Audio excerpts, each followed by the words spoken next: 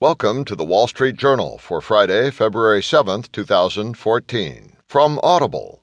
Today you'll hear, Boehner casts doubt on immigration overhaul, and also, SAC's Martoma guilty in insider case.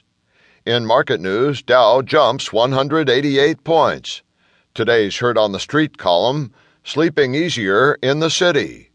Plus today's editorial, in Ahead of the Tape by Spencer Jacob, Help Wanted, a better jobs gauge for the Fed.